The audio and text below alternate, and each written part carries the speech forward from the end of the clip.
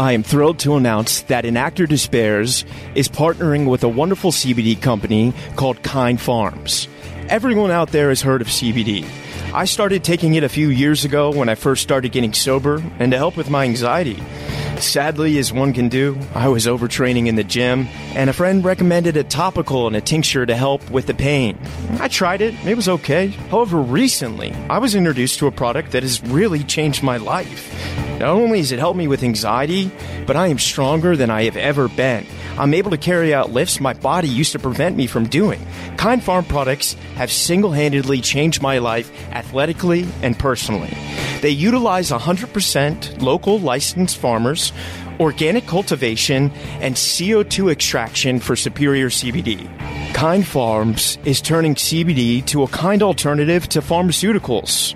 Let's transform Tobacco Row into Hemp Row. If you want to get involved, please reach out. Together, we can make a difference. You can use my code RYAN10 for 10% off. You can find them on Instagram at Kind Farms Inc., all one word. That's KINDPHARMSINC, and their website is kindfarmsinc.com. Once again, my code for 10% off is Ryan10. And now, let's get started with today's show. Welcome to An Actor Despairs. I'm your host, Ryan Perez.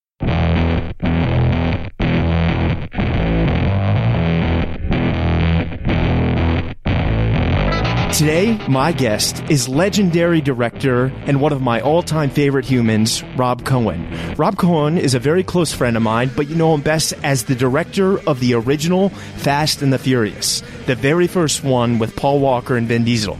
That's right, he created that.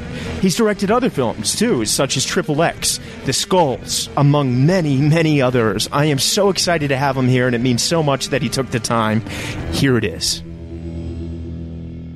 Rob Cohen, welcome to An Actor Despairs. How you doing, brother? I'm good, Ryan. How are you? I'm doing great, man. It's such an honor to have you on, man. I mean, we're close friends, but I grew up on your films, and you're one of my all-time favorite directors. And I mean, everything that you've done is so iconic and prolific. You know what?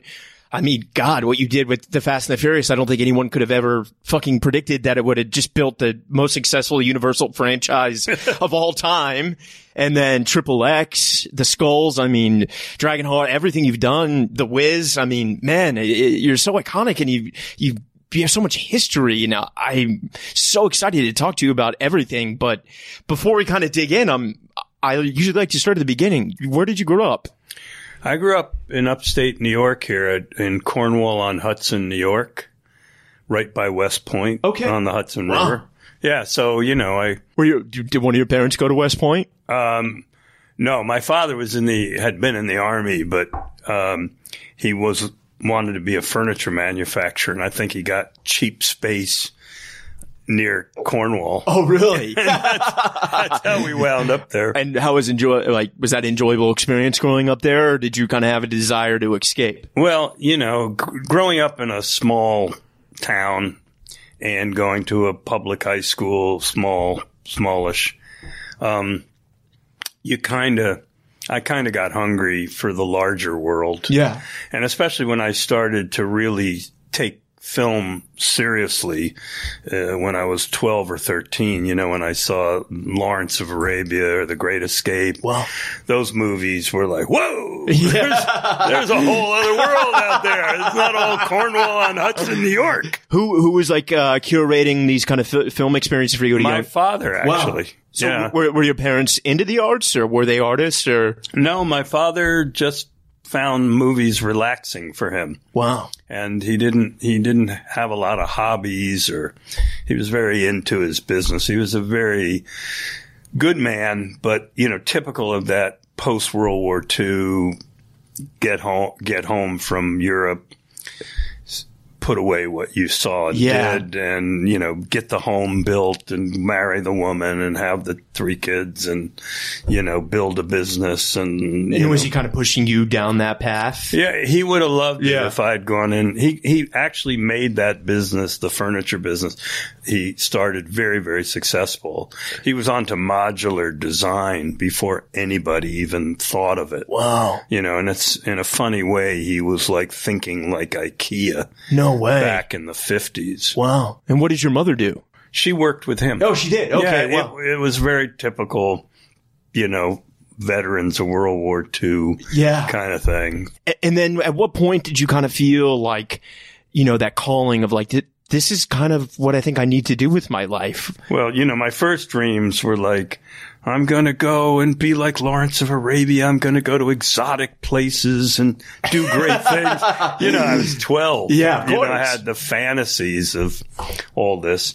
And then one day I realized I don't want to be Lawrence of Arabia. I want to be David Lean. I want to make the film. Totally. So I started fooling around with the 8mm home camera, Nice. Same story as Spielberg. Totally. Same thing. Wow. And some of those films, were you kind of just casting your friends and? Yeah, everybody, my sister, my friends, and I was doing, I was animating the titles. Wow. And I was trying to advance. But the thing that happened is when I first shot the first narrative film. Yeah. And I took a shot of this person and a shot of that person and spliced them together. And I knew they weren't even in the same room at the same time. Wow. And they seemed to be talking to each other. I went, wow, this is powerful. Yeah. This medium is really complex and really powerful. And I was bitten by that bug and never lost it. Were there any like teachers in high school that were kind of cultivating you and helping you along with that journey? Because I imagine, in Cornwall, being an artist can be, I'm sure everyone's going to be a lawyer, doctor, teacher. Well, we had an art teacher, a guy named Richard Graham. Yeah. And wherever you are, Dick Graham, thank you. And his beautiful wife, Lenny. And I got to know them. And I would go to their home after school or on the weekends, and they were hippies. Yeah. They were proto-hippies. They were in that area between beatniks and hippies in the mid to late 70s. So, I got this vision of an artistic life because he was a sculptor and she was a painter. Yeah. And they lived in this sort of lofty bohemian thing. And and she was very pretty and very sexy. Oh, love it. And I went, okay, this art business isn't so bad. Yeah.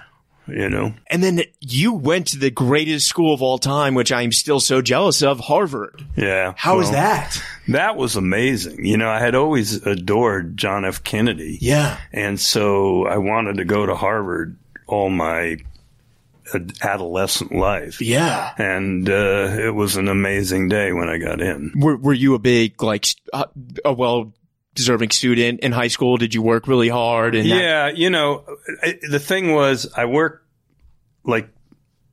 I was interested in other things. Yeah. Like the theater, I was acting. Yeah. You have some great credits. Fast and Furious, Triple X, some of the best performers. I'm the pizza boy.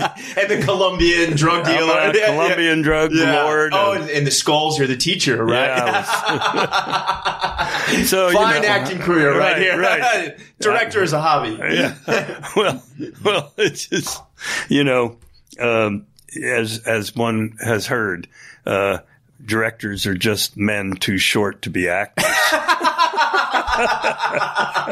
That's amazing. I'm stealing that. So what was Harvard like? I mean, it was very tumultuous in those days, because that was 67 to 71 was the height of the anti-Vietnam, anti-war movement. Got it. In 68, the students took over the university occupation, and we had riots, and we had tear gas, and we had bloody heads and bloody noses from people being hit by the Cambridge Riot Police. Oh And, my God. you know, it was a very emotionally violent time. Yeah. And I made that movie, my first film about it, called A Small Circle of Friends. Wow. Which was Karen Allen and Brad Davis and Jameson Parker. Yeah. It was a love triangle going through Harvard during these years, 67 to 71. And was there a film track at Harvard?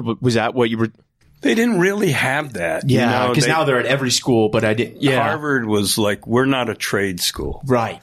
And in truth, I tell kids today, don't go to film school. Yeah, so you still believe that. I agree with that. I feel get life experience. Yeah. Be a journalist. Yeah. I studied anthropology, which I got to tell you has helped me more than anything I could have ever imagined. Yeah. Way more than studying what now. John Ford did or what Howard Hawks did. It was like, wait, how do you analyze a culture? How do you analyze a subculture? Yeah. How do the people work within it? So if you look at my films, you got Fast and Furious, let's say, which is about this secret subculture of rice rockets and aftermarket engineering of Japanese imports. So it's its own subculture. It has its own language. It has its own customs. And when you study anthropology, you get tools to try to figure out how a tribal culture works. Yeah. And then, you know, when I did Dragon, the Bruce Lee story, that was a martial arts culture. Totally. And I'm not a martial artist, so I had to get in there and find out what the truth was of Jeet Kune Do, of Bruce's life, how Bruce's contemporaries looked at him, and how to create the legend, you know, in film. And I wrote that too. Skulls, secret societies, elitists. Were there a lot of those at Harvard as well? There were eating clubs that were exclusive. But at Yale and other places, there are full-on secret societies like we portrayed, like Skull and Bones. And there still is. The Skull and Bones is still a very real thing. Yeah. And, you know, when you know that the CIA was founded by Skull and Bones members. Because Bill Donovan, he knew that those Skull and Bones guys knew how to keep secrets. Wow. And they're trained to keep secrets. Yeah. And so you realize that there's more there. And, of course, if you ever read C. Wright Mills' The Power Elite, you look at these elites and how they interact, how they're formed in these prep schools and, you know, Ivy League schools and so on. These men and women these days, you know, they're joined like links in a chain. Totally. On an invisible chain. And, you know, I was trying to make the skulls about George H.W. Bush, who would be Craig T. Nelson. Yeah. And George W. Bush, the fuck up. The Paul Walker character? Yeah. And that was Paul Walker. So what they were doing is trying to cover up Junior's fuck-ups so that he had a chance to succeed and get to be an important guy in the future. Yeah, you know? Totally.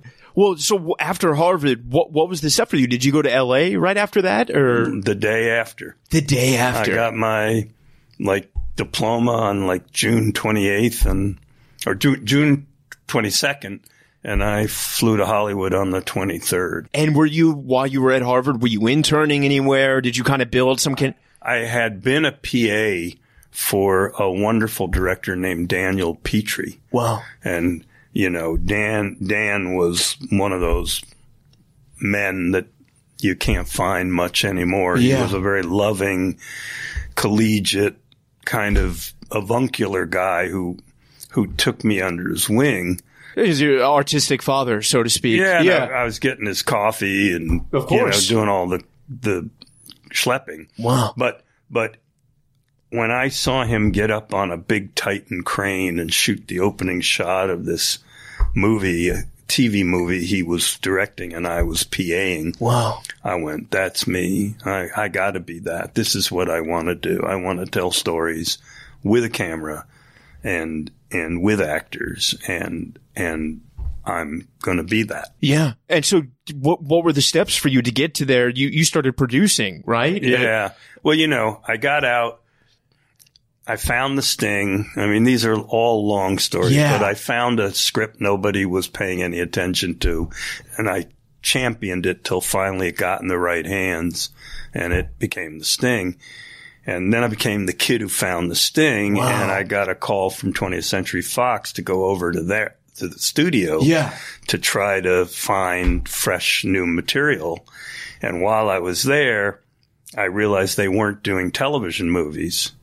So, which used to be the biggest thing. All the networks had a television. I think it was like once a week, right? All over the place. But this was the beginning of the ABC and CBS Movie of the Week. Yeah. And we weren't doing them at Fox. And so in one of the ballsier moves, I just called up Barry Diller, who was the head of ABC. Wow. And I said, "Hi, I'm the head of television movies at Fox. I want to come in and sell you a few movies."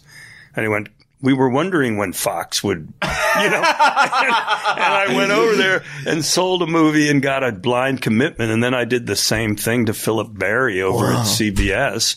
And pretty soon I had 4 TV movies. And when the word hit the higher ups, they were not happy.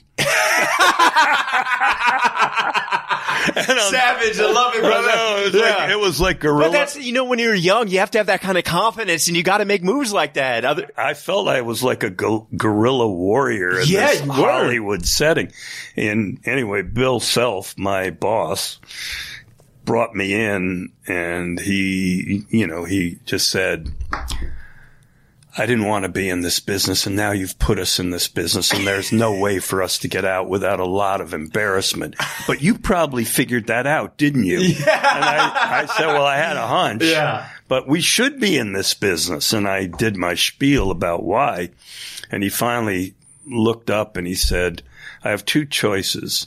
I can fire you, which is what I should do, or I can make you the vice president of television movies, which is what I suppose I have to do." Wow.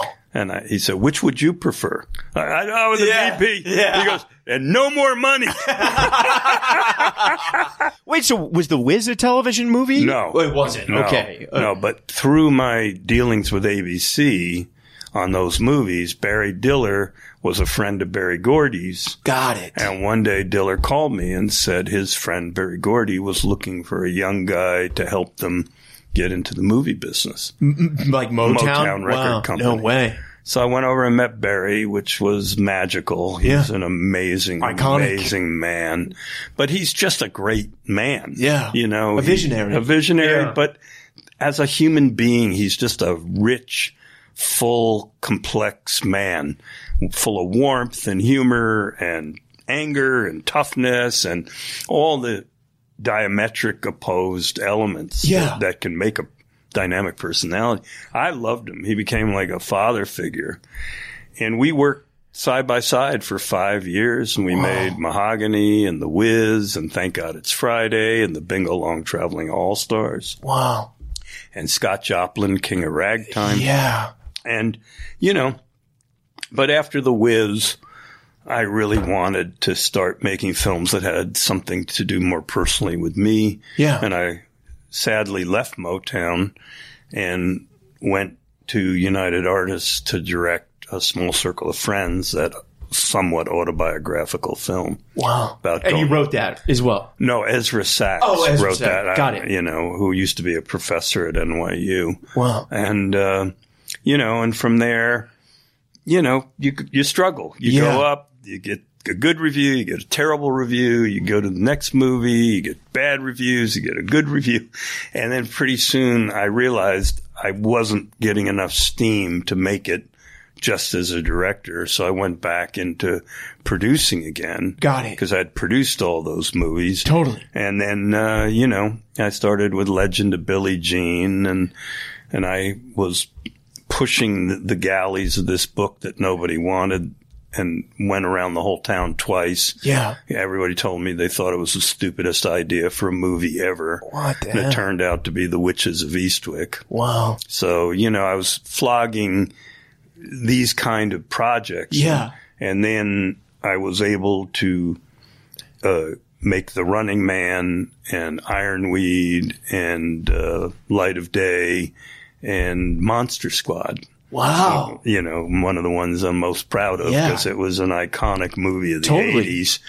But anyway, I made a lot of those in the 80s. And then, you know, I was directing episodic television. I was directing the first year of Miami Vice, the first year of 30-something, you know, all Hooperman, Year in the Life, all sorts of high-quality series, Private Eye. And no, but this is back when like most of the content was just ABC, NBC, CBS, yeah, it was all because now we live in a content bubble where like fucking, Poland Springs has got a channel. I know. Rolling Rock. And so I'm curious to talk to you because like the 70s, I think is probably the best decade for American cinema. And now we kind of live in a time where it's nothing but corporate properties that get made. That's true. Now, like a lot of those movies that you made early in your career, do you feel like they would have gotten made today? Hell no. Yeah. Hey, One Flew Over the Cuckoo's Nest, which I did not make. Yeah. I'm not trying to say I made these, but One Flew Over the Cuckoo's Nest, it would never get made today. I even feel like Forrest Gump wouldn't get made today. Amadeus would not get made today. Forrest Gump wouldn't get made today. And The Godfather would probably not get made today. Definitely not. Yeah. And, because corporate, they don't. Profit reigns supreme. Glamorizing gangsters and, so they're also tied up in their silly political correctness that it's, enough to make you puke. Yeah, it's really disgusting. Yeah. I'm curious though, one of the things that I constantly talk about on this podcast is, for actors, it's finding your voice. For musicians, it's finding your tone. And for directors, it's finding your style. Did you, I know you had a lot of influences of directors you looked up to. What was kind of, did you feel like early on you had a style and it evolved, or did you kind of figure it out as you went along? I knew that films for me are always too slow. Yeah. So I decided, even the early ventures I did in directing, when I looked at the films, I go, my God, it's so slow. It's so slow. You got to move it. You got to move it. Yeah. Right. Yeah. And in episodic television like Miami Vice, where there was a lot of action, I was experimenting with really aggressively telling the story. Yeah. And not, no shoe leather, no drive ups, just get it going. Totally. Get to the scene, get to the core, and get to the next core, and get to the next core. And when I went back out and I wrote Dragon, the Bruce Lee story, I started to put that pacing in, and when after I did, Dragon and then Dragonheart, which was Sean Connery, Dennis Quaid, iconic film. And did the first CGI acting character. And Draco, can you talk to me about that? Because I actually think Keanu Reeves narrated it. There's a great film that kind of talks about how the CGI versus the practical, like Jurassic Park was one of the last movies that really utilized, all the dinosaurs were animatronic or practical. And can you talk about early on what it was like with CGI versus the practical? Yeah. Well, when Spielberg invited me to see Jurassic Park 1. Yeah. And we had been trying to do this script of Dragonheart. Yeah. And another director had tried to do it with like a big Muppet. And it was awful. I mean, just looked horrible on the screen. Test was so awful. And because the producer, Raffaella De Laurentiis, and I had done Dragon, and she was the producer of Dragonheart, she gave it to me. And I read it, and I was going, I don't know how to do this. Yeah. Right? Then we went to the screening of Jurassic, and I looked at that T-Rex, which was all CG. Yeah, that was one of the few that was, yeah. And I turned to Raffi and said, that's how we do it. Wow. We got to do that. Whatever that is, we got to do that and make it act. Yeah. And was LucasArts a thing at this time? It was. Oh, yeah. ILM was the major effects house with a close second was Digital Domain. But other than those two behemoths, the effects business was, wow, in its real infancy as what it became. And Dragonheart was the bridging film. Yeah. Because I took the technology of this digital matrices and creating the model and the scan and then actually animating it. Was that green screen Quaid was on, or what? No, almost no green screen. Wow. We shot, that was part of my whole thing was, no, we're going to shoot in these real locations. Yeah. No bullshit sets, no green. We're just going to put the dragon in these scenes. Yeah. And of course, ILM was shitting a brick. They were going, no, you can't do it in the daylight. You can't put the dragon in the daylight. I go, why not? And they go, because then we can't hide anything. We have to hide in the night in shadows. Totally. And I said, not in this film. Yeah. In this film, we're going to do this dragon in every lighting situation. I'm going to have him swim. I'm going to have him swim underwater. He's going to fly. He's going to talk. He's going to act. He's going to tell jokes. Wow. And they thought I had lost my mind. And they came back with $22 million for 188 shots. Oh my God. And I storyboarded the entire movie many times, trying to trim away unnecessary, fat. Totally. And finally I got it down to 188. We went into production and, because the truth is, as I said to George Lucas, who I knew. Yeah. George, somebody's going to do it. Wait, so with Star Wars, what was that? What was Lucas doing on those films? Was that CGI or was that? Oh, yeah. Star Wars was all CGI except for the Wookiee who was in a suit. Right. But what's it called when you use models? Is that? It was all miniatures. Miniatures. Yeah. And that's a very fine technology. Yeah. But what George had discovered is that, he could do more in the digital realm, but he was still struggling with the optical realm. Got it. With, the Dykstra Cam and bipacked opticals and all of that stuff from the 70s. Yeah. And here we now were in 92 or 93 with Jurassic. I said to him, the next step's going to be to take the T-Rex and make it act. Yeah. So either you're going to do it or Digital Domain's going to do it. Somebody's going to do it. Totally. And since you are the great revolutionary, you broke through how to do a creature. Yeah. Let's go together and figure out how to do a character. Wow. And was Sean on set during that movie? No, never on set. It was all dubbed in later. I recorded him 3 times, once in the Bahamas, once in Rome, and once in L.A. And how was working with him, even though it was the greatest? Yeah, because that was he only did 3 or 4 movies after that. I think was it Entrapment or no, maybe The League of Extraordinary Gentlemen was his last movie. Well, he had a really bad experience on that. Yeah, I heard he was really unsatisfied, and he began to feel like Draco. He was like the last of the dragons. Yeah, and he didn't have those great, John Huston and those kind of chums, around him anymore. And he had me and Michael Bay, and we were a different kettle of fish. Yeah, I mean, you and Bay really kind of started. I mean, now it's every movie's a $250 million budget, but you guys were some of the earliest filmmakers to really kind of prove that you could do those things. So Dragonheart was a huge success. It was a monumental film of my childhood.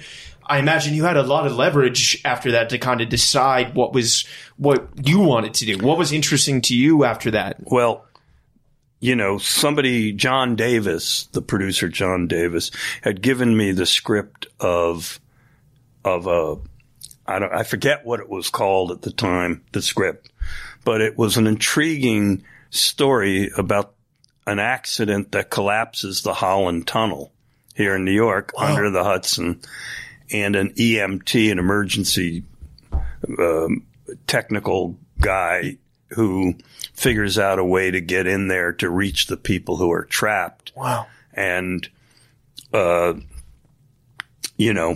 unfortunately, during 9/11, you saw a lot of the images that we did in, 1995,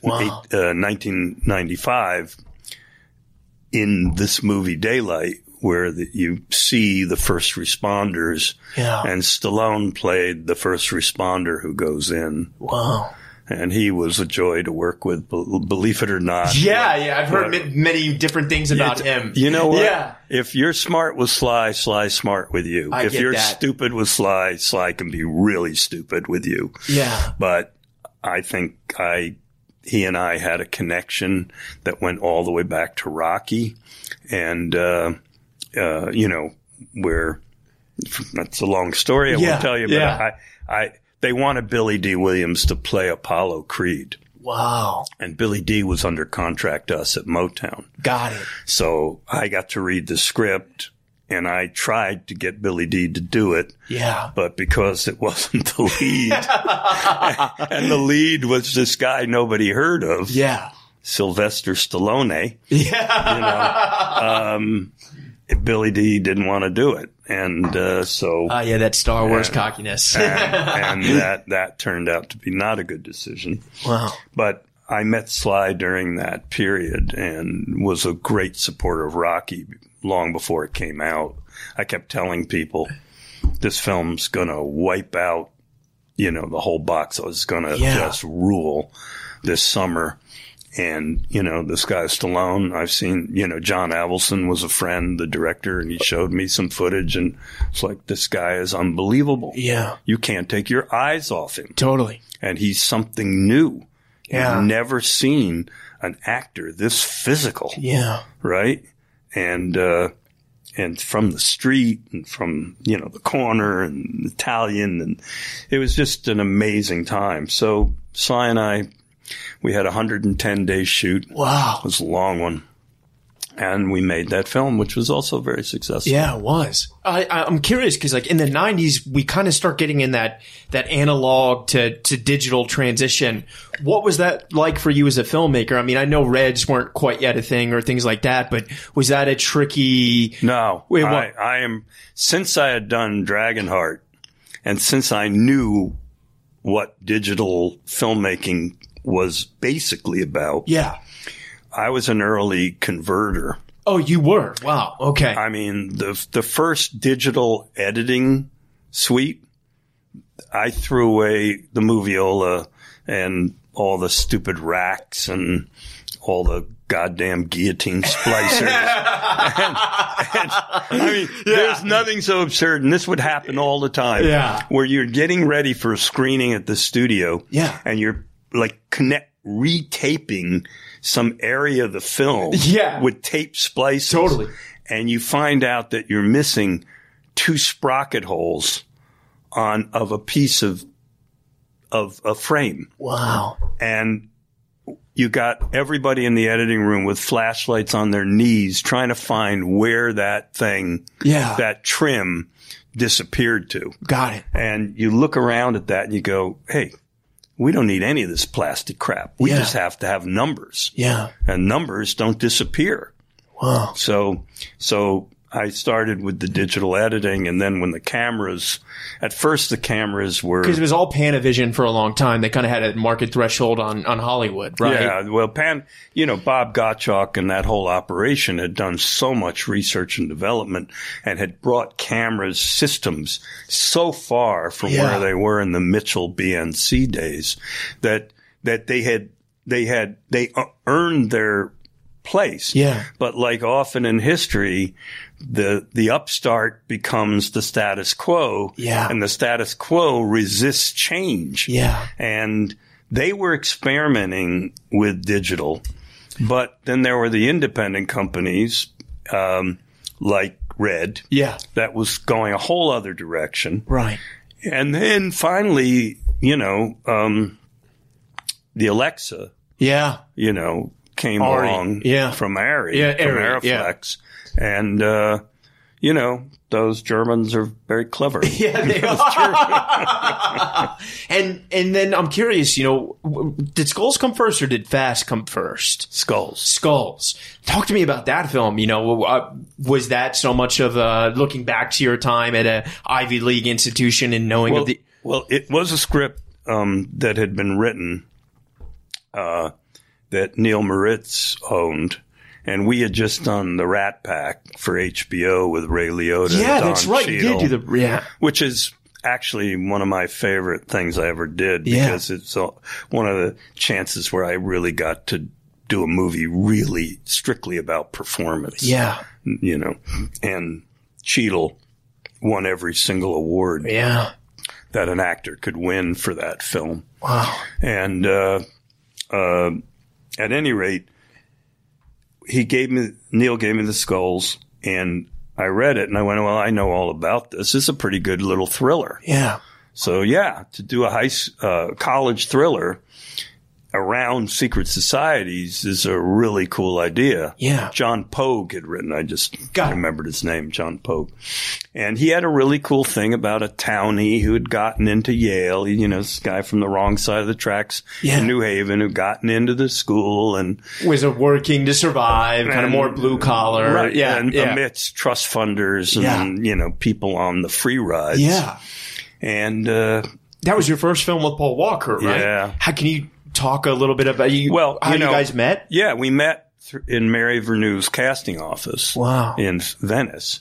And, he came in and we were looking for, this Ivy League waspy guy. Yeah. And he came in and, he was like a surfer. Yeah. He was like, hey, dude, and he slurred all his words. Everything was slang and all this stuff. And that was like right after Pleasantville, right? Like shortly, because he had a younger career and then it kind of didn't work out for a while. Yeah. I think it was right after Varsity Blues, yeah. And, after talking to him for about 15 minutes, I said, I'll tell you what. Here's what we got to do. Because you have something. I knew it right away. I said, you have something. But I want you to go away for a week, and I want you to relearn this part. And I want you to enunciate every single syllable of every single word. Yeah. You are a choate-educated person from a very sophisticated and educated household going way back in American history. Generational wealth. You're a legacy at Yale. Yeah. You got to talk like a legacy at Yale. Yeah. You can't be a surfer and play this part. So I called up an acting teacher I knew, and I asked her to work with him. To just get him to talk like this instead of, hey, man, how you doing? Hey. That's amazing. And he came back and in a week and he did the part again. And I went over to him and hugged him and go, you got the part. You did it. You changed. And that was the start of such a warm and loving relationship between him and me. Yeah. And it ended where it ended, but we made the Skulls, and then I was so happy with what he did in the Skulls. Yeah, and Joshua Jackson, he was great. He was going head to head with Josh Jackson, and that's not Josh easy. was crushing it in the 90s. I mean, God damn, no one worked like Josh. No. Yeah. But was that a fun experience making that movie? It was really fun. I imagine probably Yale didn't let you shoot there? No. No, they declined. Also, like something that's so important to me in films, and I'm sure they are to you as well, is mood and atmosphere. And one of the favorite things I love about the Skulls is that score. That score is incredible. Edelman. Yeah, dude. Yeah. Talk to me about as a filmmaker, establishing mood and atmosphere for you. Where did that?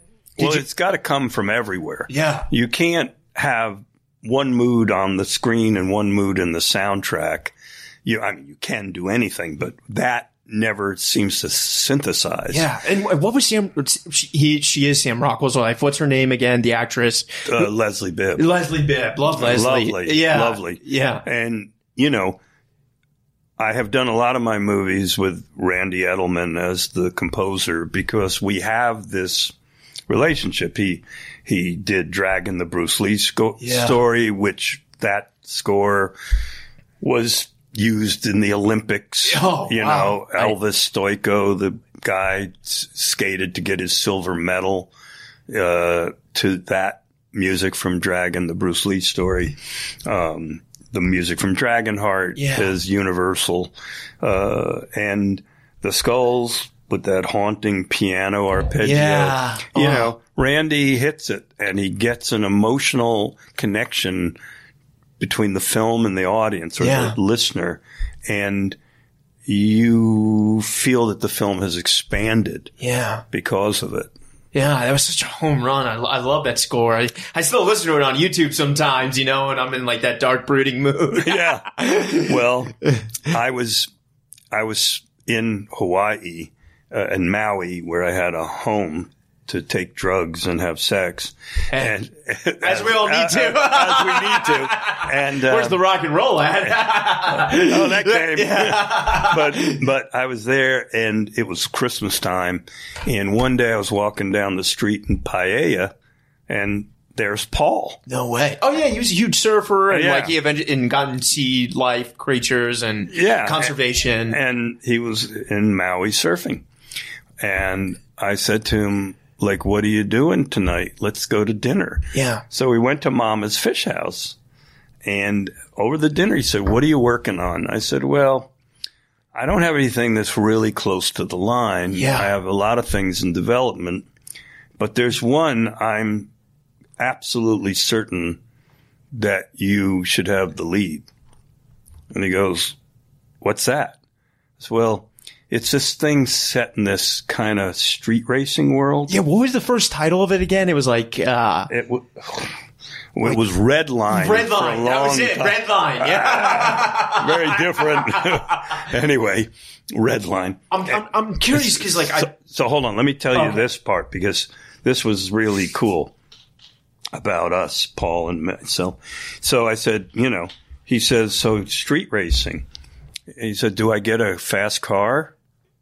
I said, you get a couple of them. And he says, well, what am I? What's my character? I said, right, as of now, you're an undercover cop who's in there to bust some hijackers who may or may not be part of this street racing world. And he goes, oh, that's cool. So I'm a cop. Do I get a gun? I said, of course you get a gun. Yeah. It's a film of mine. You get a fast car and a gun, right? And when you walk through the door, and do I have a love interest or do I get a girl? Or I said, well, that's the cool gimmick. You fall in love with the sister of the guy who may or may not be the hijacker. And I said, I'm going to tell you right now, we stole the whole plot from Point Break. Yeah. Right? Great artist steal, man. So, and he said, and you're directing. I said, yeah. He goes, well, I'm in. I said, well, Paul, there's not even a script. It's an outline. He goes, listen, I get a fast car. I get the girl. I got a gun. And you're directing. I'm in. So I called Universal when they were open for business after the holiday. I said, we've landed Paul Walker for Red Line. And he was one of the biggest at that time, so I'm sure he was coming up fast. Yeah. So they were all happy. And they greenlit it on that? No. We had to get the script. We're casting with no script, really. Yeah. So we got the script, and then it became who goes with Paul. Wow. What's the coloration? What's the tonality? What's the seasoning that will go with Paul? Of the quote antagonist, if you will, or the other hero anti-hero. They're both anti-heroes, totally, right? Yeah. So Colin Farrell came in. Yeah, because he had Daredevil then, right? He just was fresh off the boat from Ireland, and I loved him, but Colin Farrell and Paul Walker, it's a little more like too much like Spin and Marty. You know, it's two very good looking men. And this, you're losing this street world. Yeah. And then one day I saw Pitch Black, and I saw this big hulking mixed race guy. Yeah. And I went, "What's his name? Is his name really Vin Diesel?" Yeah. And I go, "Yeah. Well, he's the right kind of guy." Yeah. You know, because my research that I had been able to do by this point, you know, these are all very ethnic. You know, it's Asians. Well, yeah, it's Hispanics, it's whites, it's blacks. It's very multiculti. Yeah. And we got to reflect that world. So here's a guy who reflects it just in his persona. Yeah. So I met with him. And we're Saving Private Ryan out at this point. He had done that. Yeah. But I called Steven and said, "What'd you think of Vin Diesel?" Big pause. And he goes, "There's a reason I killed him off first."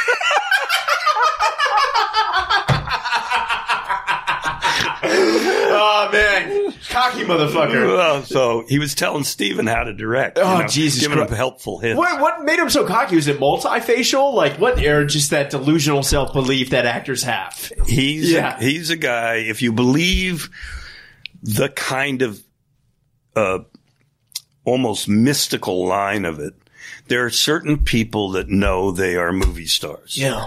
Now, for everyone that knows it and becomes it, you have 250,000 that knew it and are now box boys at Ralph's. Yeah. Right. But in the case of Vin and a few others that I have known, like Sly, and Arnold. Yeah. You know, when I did The Running Man, you know, these guys knew. Yeah. Arnold knew. First, he was going to make his own body Pumping into what iron. he wanted Yeah. to. And then he was going to become an actor. Yeah.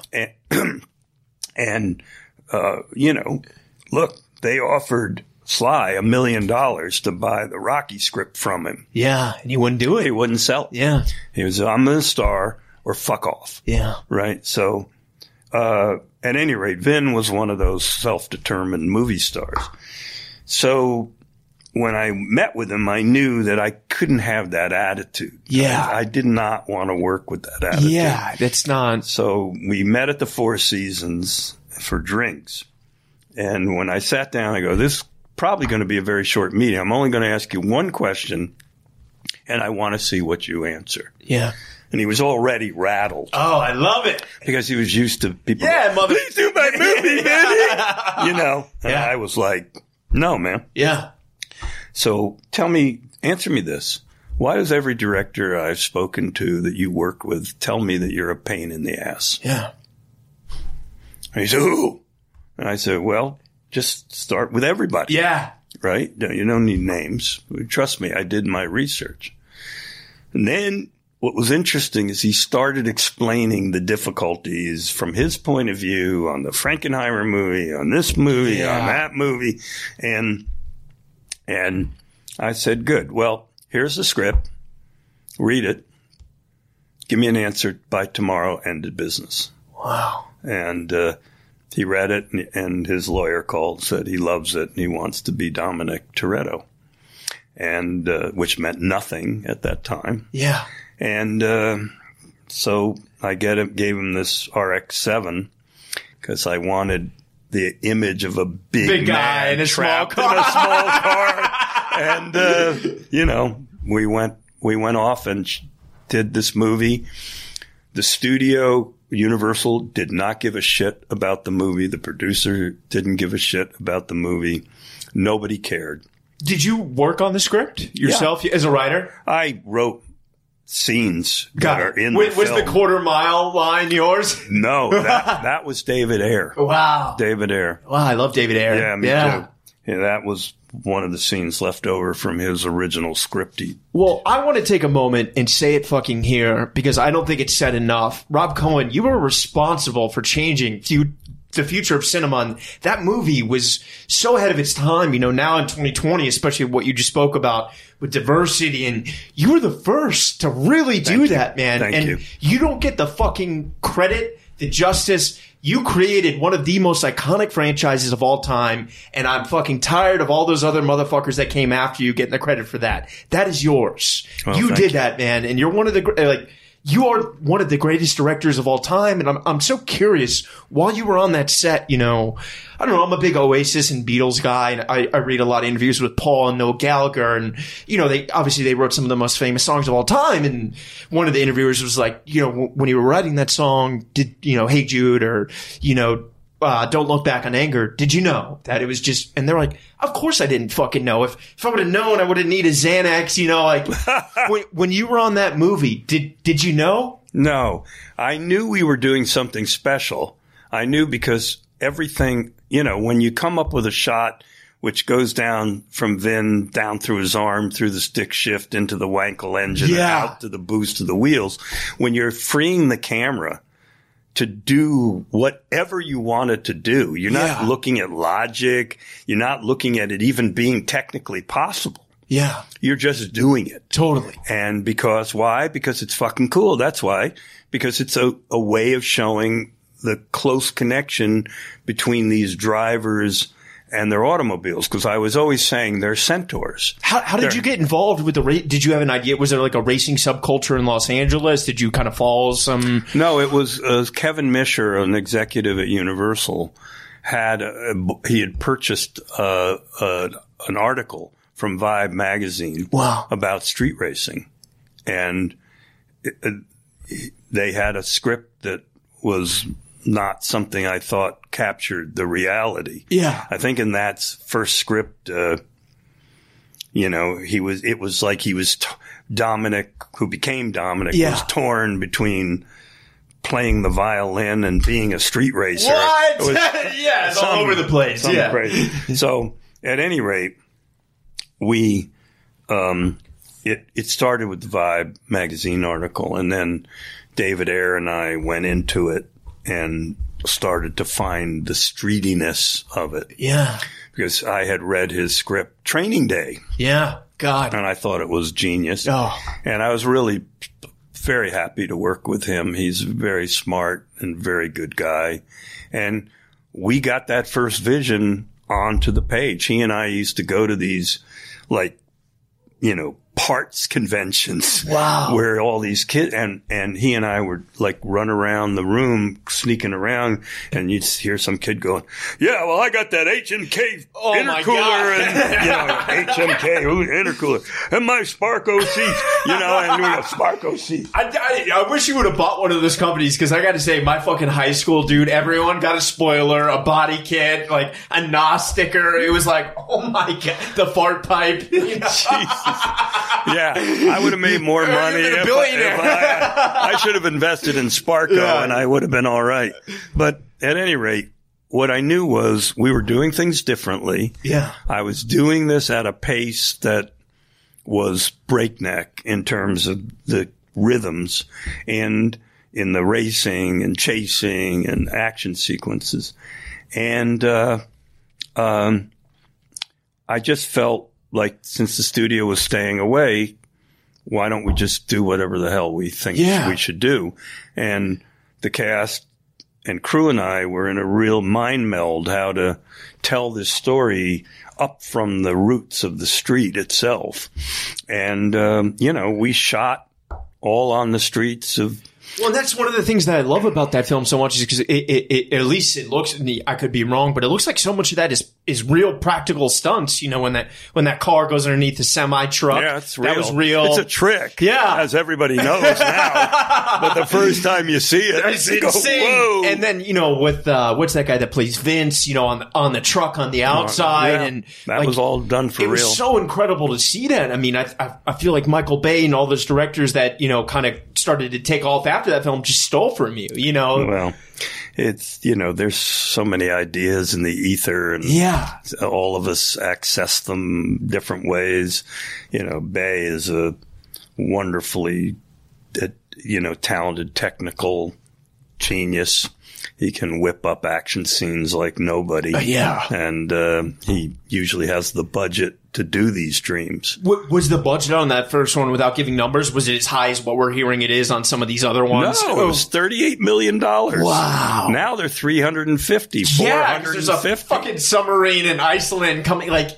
What is it like now? Because like a lot of those films, I feel like that first film's so monumental and it's such a great story and the characters are amazing, but then they just started to become parodies of themselves. Well, you know, in my film, the first one, the original one, as I like to call it,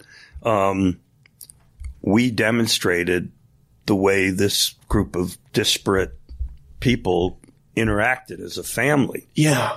We showed it. We didn't speak it. Yeah. Now, Vin looks at the camera and goes, I don't have friends.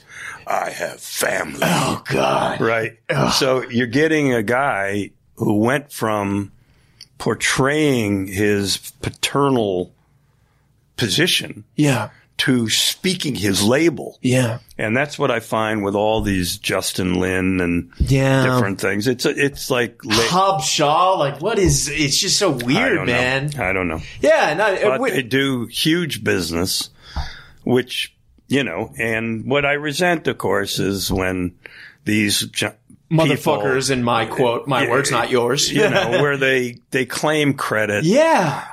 It's my cast. It is yours. It's the clothes I put them in. Yeah. It's the cars I put them in. It's the shots I created. Yeah. And the attitude. And what they can't recapture is the purity of that attitude, because we were making it without knowing where it was going to go. Yeah. But we knew we were in it as a family together. Yeah. And the outcome was so unexpected. I mean, so beyond even my wildest, like. You mean the box office? Yeah. Like, you know, go jerk off in the bathroom fantasies. Yeah. It was like, you are creating the foundation of I don't know how much it is up to, $6 billion franchise. I think it's more than that now. I mean, with the international markets. It probably, who knows? All I know is we just wanted to make it good. Yeah, and you did. And we did. And then we had the good luck of timing. When Neil bought the title, The Fast and the Furious, from Roger Corman, or Universal bought the title, we had a unique kind of thing. Did you know when you heard the name, you're like, Yeah. that's it? Yeah. Yeah. You know, I had to wrap my mind around it. I didn't just jump on it, but Of course. But, you know, cause then I started thinking, yeah, we have made a kind of updated Corman film. Yeah. It's a modern Roger Corman film. Wow. And that's when I adapted it and gave the permission. And we happened to have really good luck with the marketing team of Mark Schmugger and Adam Fogelson, who were in their zone as marketers with this particular film. They saw it, and they knew what to do with it. And that's when they moved it from spring break, because that's all it was supposed to be, is a 2-week flusher at spring break, into the summer.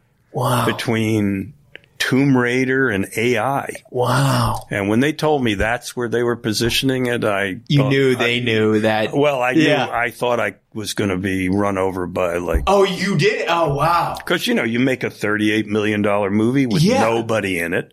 And you got to remember, that year, Jerry Bruckheimer had made Gone in 60 Seconds. Right. Sly had done, what was it called?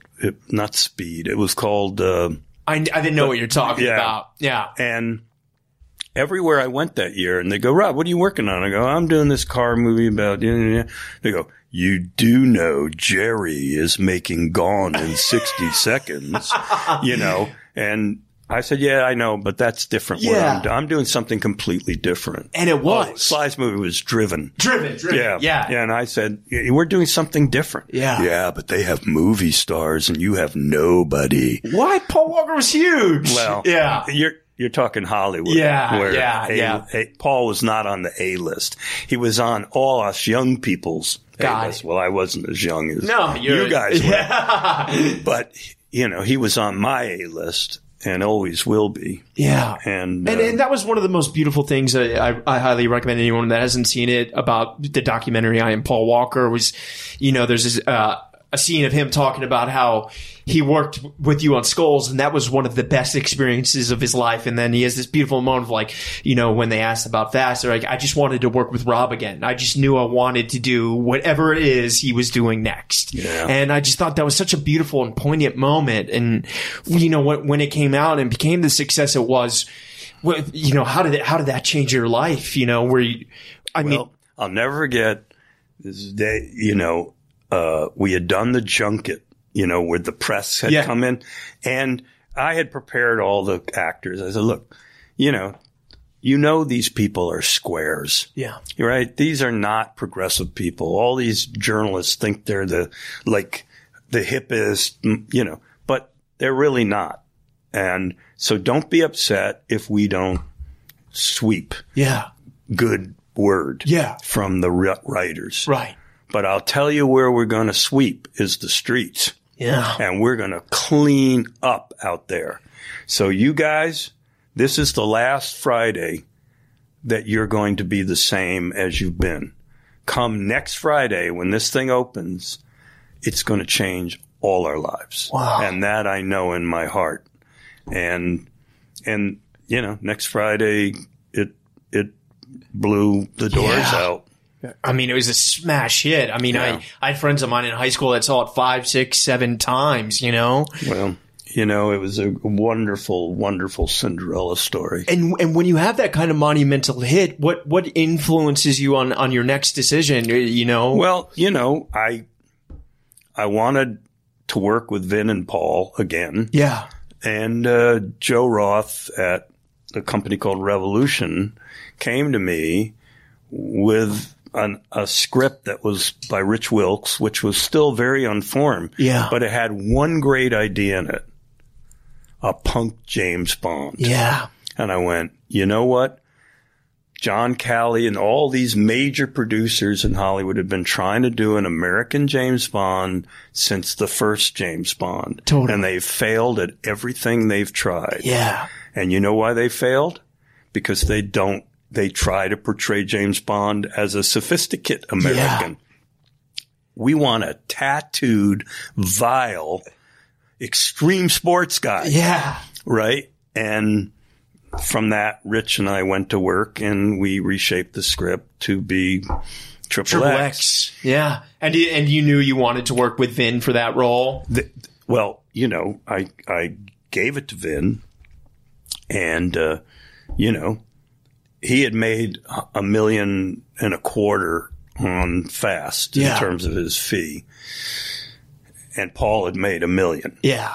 And Vin said to me, yeah, I'll do it for $10 million. Oh my God. And I went, nobody's going to pay you $10 million, Vin. That you don't go in this town from $1.25 million to 10. Yeah, you're not Brad because Pitt. of one hit, right? Big as it is. Yeah. I'll do it for 10 and not a penny less, right? So, I told Joe Roth in the studio that, and he went, well, who else is there? Like studios do. Yeah. I said, well, I'll try. There's this guy, Eric Bana from Australia. There's this one. There's that one. And I went around meeting some of these guys. I had some very good meetings. Like I loved meeting Eric Bana. Yeah. Loved meeting Guy Pearce and some of the new people who were coming up. And but either they didn't want to do it, they didn't understand it exactly, or they weren't really right. So I finally had a lunch with Joe Roth again, and I said, look, all these people, they're not right. There's only one actor in the whole fucking world who's right for this part, and it's Vin Diesel. Yeah. So the choice is pay him 10. Make Triple X and pay him 10. Yeah. Or all of us go home. Yeah. And I never forget Joe, who's a great producer and been a great studio executive. And he looked and he went, God damn it. He goes, I guess I'm going to have to pay him $10 million. Oh my God. Because I want the movie, but I want the movie by August next year.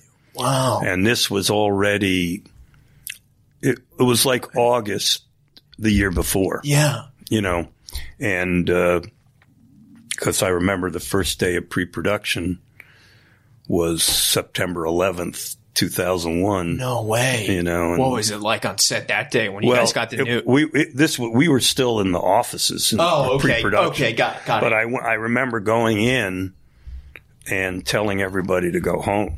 Wow. You know, that we could start the next day, that this was not a day to start working on a film. And because of having that success of Fast and so many big sequences when you were working on that script, I mean, there's 3 of the coolest action scenes I have ever seen in my life. And you actually invented a shot that a camera company kind of built later, the GoPro, you know, that Corvette shot off that bridge. Yeah. No shot like that had ever existed before in the car. How did you, and I'm also thinking of the dirt bike scene over the cartel ranch. Yeah. And then the whole sequence. Jumping over a barn.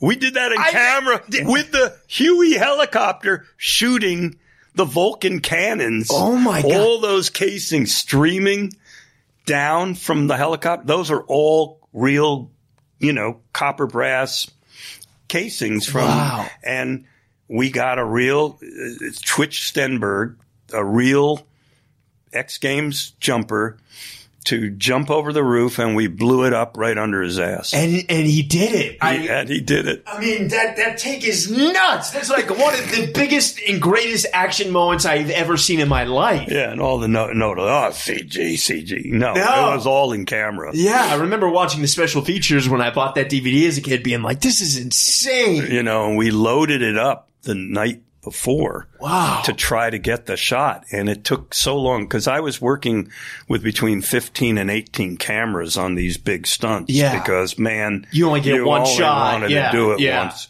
And setting those cameras up with Dean Semler, a brilliant cinematographer, we would go around and we would set them up, and then we'd look at the lens, we'd switch it, okay, change this to a 75, put the 50 over there, do this, do that. And by the time we got it rigged and the explosives were loaded, the sun was tipping the horizon, and the sky where the jumper was going to come was no longer black. No way. It was beginning to lighten.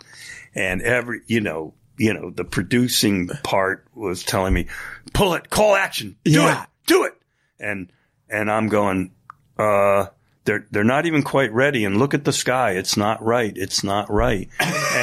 And finally I just went wrap. Wow. Because it wasn't right. And this was one you did not want to fuck up. You know, so we came back the next night. And you got it the next night. Got it. Wow. And it was one and done on that? One and done. Wow. 15 cameras, something like that. Wow. What an iconic moment, man. And was that a great time filming that movie? I mean, you guys got to travel around the world, right? So good. Yeah. It was so good. And that's another one that kind of inadvertently turned into a franchise. You know? Yeah. Unfortunately, it has been done in fits and starts. Yeah. You know, I wanted to do the sequel. The Ice Cube one? Or? No, I wanted to do the sequel with Vin. Yeah. And Joe Roth was in that thing, like he didn't trust Vin, and he was worried about, he goes, that guy could do anything. Yeah. And ruin the movie before it's even released. Yeah. And I said, well, you know, he is XXX. And they went, no, we have a great idea. Reboot with Ice Cube. They called me with this. They go, we have a genius idea, says Todd Garner, that genius of men. And he goes, Ice Cube. Yeah. And I go, that's funny. Okay, that's funny, Todd. You got you later. You got me. Yeah. All right, who do you have in mind? He goes, Ice Cube. Oh, my God. I go, what? I love Ice Cube. Yeah. But you can't put him in a black action suit with that tummy. you know, it's like, really, you can't do this. Yeah. You cannot do this. Yeah. And they went, no, we've already made the deal with him. And I'm out. I went, go with God. Yeah. And how do you, when you have that kind of success, and I'm sure, that would add maybe a couple more zeros to your bank account doing it. How do you know to stay, just because you're such a great director, just creativity reigns supreme for you, I just, well, I'm really happy I didn't do Me too. Triple X2. And, but, when you look back at Fast, the problem was right from that sequel. I got the script. Vin and I got the script. We were in Bora Bora finishing Triple X. Yeah. And we got the script and set in the Florida Keys, racing laundered money in these unobtrusive Mandarin orange and chartreuse cars. Yeah. What? This make no sense. Yeah. So he didn't want to do it, right? Vin didn't want to do it. And then I went, you know what? If he doesn't want to do it, I say I'm not going to do it. We'll have the leverage to make him throw that script away and rewrite something that stays in L.A. Because my idea was the sequel should always start right where it left off. Yeah. Paul's facing the cops. Yeah. Ben's got a broken arm. He's on the run. Yeah. In Paul's car. Start right there. Yeah. Let's pick it up. Yeah. Weave that yarn. And, and I got this call from Neil Moritz and Scott Stuber, and they said, no, we're shooting this script with you or without you. Without Vin or with Vin, we're going into production on this script. Wow. I go, the script sucks. Yeah. Do you have any idea? We don't think it sucks. We think it's really commercial. And I said to Vinny, if you're not doing it, I'm not doing it. Yeah. Because this is like selling out what we did. Yeah. And they got John Singleton. Yeah. God rest in peace. him, lovely guy and good director. And he did it. And, it sucked. It did okay. But where it did? It did better foreign than mine. Yeah. Because mine, when it came out, Europeans all around the world are going, what? They didn't get the American culture. Yeah. But by the time Fast hit DVD, and it sold 14 million DVDs. God.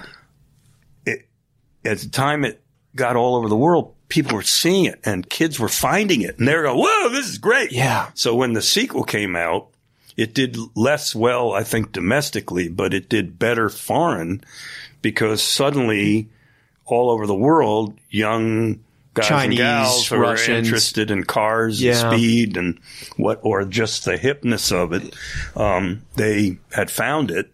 And then as if they didn't learn their lesson enough, they did the third one. Oh my God. With nobody from the original. Yeah. God. And it was only when they had that cameo of Vin in the Charger at the end that Universal realized that what I had told them several years before is go back with the original cast and so on. But they didn't come back to me. They went to Justin Lin.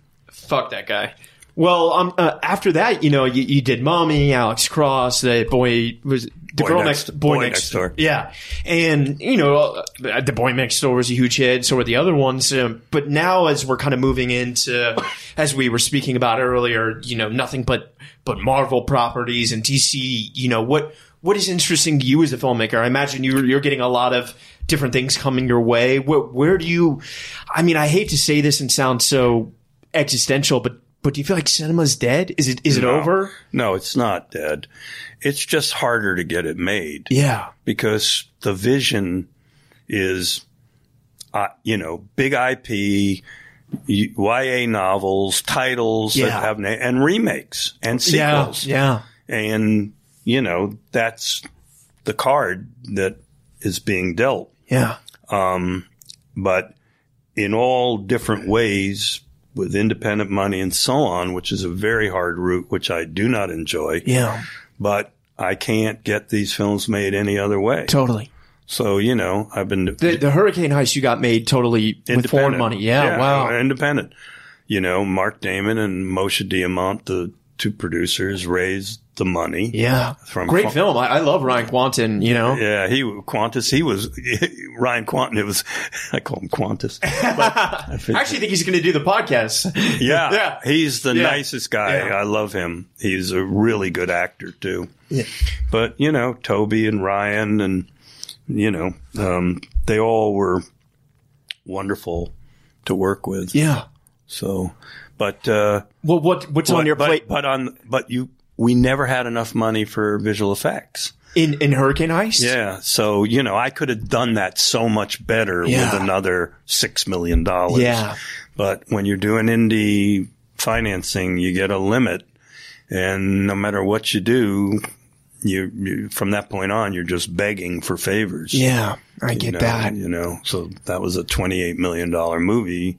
But it looks like a $120 million movie. Thank you. Yeah. Yeah. But the effects could have been better. Well, you know, man, I thought it was beautiful and I really enjoyed it. I'm curious. So what can you talk about what's next? What you have in the works? I got a few things in the works. One is a project I'm producing with Keanu Reeves. Amazing. Called Recharge, that was written by a young director, Todd Grossman. Okay. And we are close to getting that deal done and financed. It's been, unfortunately, one of the producers was in a near fatal auto accident. Oh, my God. And he's the bridge between us and the money. And Got it. He's been in the hospital for months. Oh. So hopefully that's coming together. With Moshe Diamant and Avi Lerner at Millennium, I redeveloped the movie Unlawful Entry. Okay. That starred Ray Liotta. Yeah. Well, I've switched it so the cop is a woman and a lesbian, and her fixation is not on the husband, is on the wife. Love that. And so it's trying to bring that story into a kind of, current scene. Yeah. But it's such a good thriller because these cops have so much power. And if they choose to use that power on you in a bad Wrong way, it can be very tense. And you've had a Marco Polo script in development for some time, right? Yeah. That went a long way with Paramount and the China Film Group. But along came Donald Trump. Oh, God. And along came his stupid tariffs. And along came the resentment from China that canceled all American co-productions. Wow. So we'll see where that goes if we ever get rid of Trump, which I pray we will. Well, Rob Cohen, two final questions, man. I could talk to you for hours, but I know we got to go to dinner, which I'm excited about. But, for the young filmmakers out there that, did grow up in a place like Cornwall and they really want to get in the business, any words of advice, if you were starting today, 18-year-old Rob, what would you say? Well, I'd still say skip film school. Yeah. Because I really believe that's a very expensive waste of time. Yeah. You're much better off being a reporter for a blog. Yeah. Or a website or a newspaper, magazine, whatever you can get. Get out and meet life. Yeah. Learn who people are. Study characters. Absorb yourself in all the possibilities and all the millions of stories that come by your life if you're out looking. Yeah.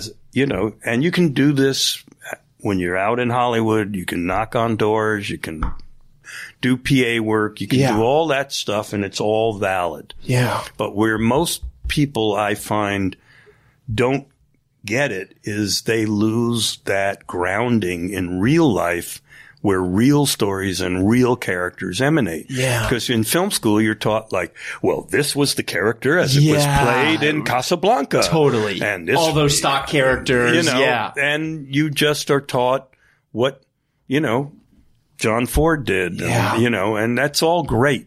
But you can buy a book on John Ford. You can buy 10 books on John Ford. Yeah. You don't need to sit there and pay $50,000, $60,000 a year in tuition. God, buy a Lamborghini pretty much. Yeah. So that's one thing. The other thing is, there are new guys coming up like the Safdie brothers and so on that are just rewriting the rules in their own way. Yeah. I love those guys from afar. I've never met them. I'd love to meet them. Yeah. But they're doing it the way they want to do it. Yeah. And they got a major movie star to play that part, and they got a major distribution. It's not a movie a studio would have made. Yeah. If you went to Universal and you said to them, I want to make a movie with this crazy Jew guy and Diamond District, Hasidic Jews and blah, blah, blah. And, you know, an uncut stone, a big basketball player, you know, they go, yeah, okay. And the minute you left the office, they go, don't let me ever see those assholes again. Right. Yeah. They don't get it. Yeah. Right. But getting it your own way outside the system is the way to go. Yeah. And I love that. You know, and you see once in a while a film like 1917 or Inception will get made through the cracks. But those are people who did 4 studio hits and they earn that, you know, that right to make whatever. And I'm sure Sam Mendes didn't have an easy time getting 1917 made. I mean, even Scorsese had to go to Netflix for The Irishman. I know. Yeah. So once in a while, through the system, original work will get done. But it's not going to be easy. Yeah. Streaming is the new world. And, you know, if you're a minority director, a woman, or, you know, POC, you know, that's a very fertile field because they want, for all the episodes, they're turning to trying to get the diversity and balance things out. And it is long been overdue. Yeah. But, you know, so you could look into that arena.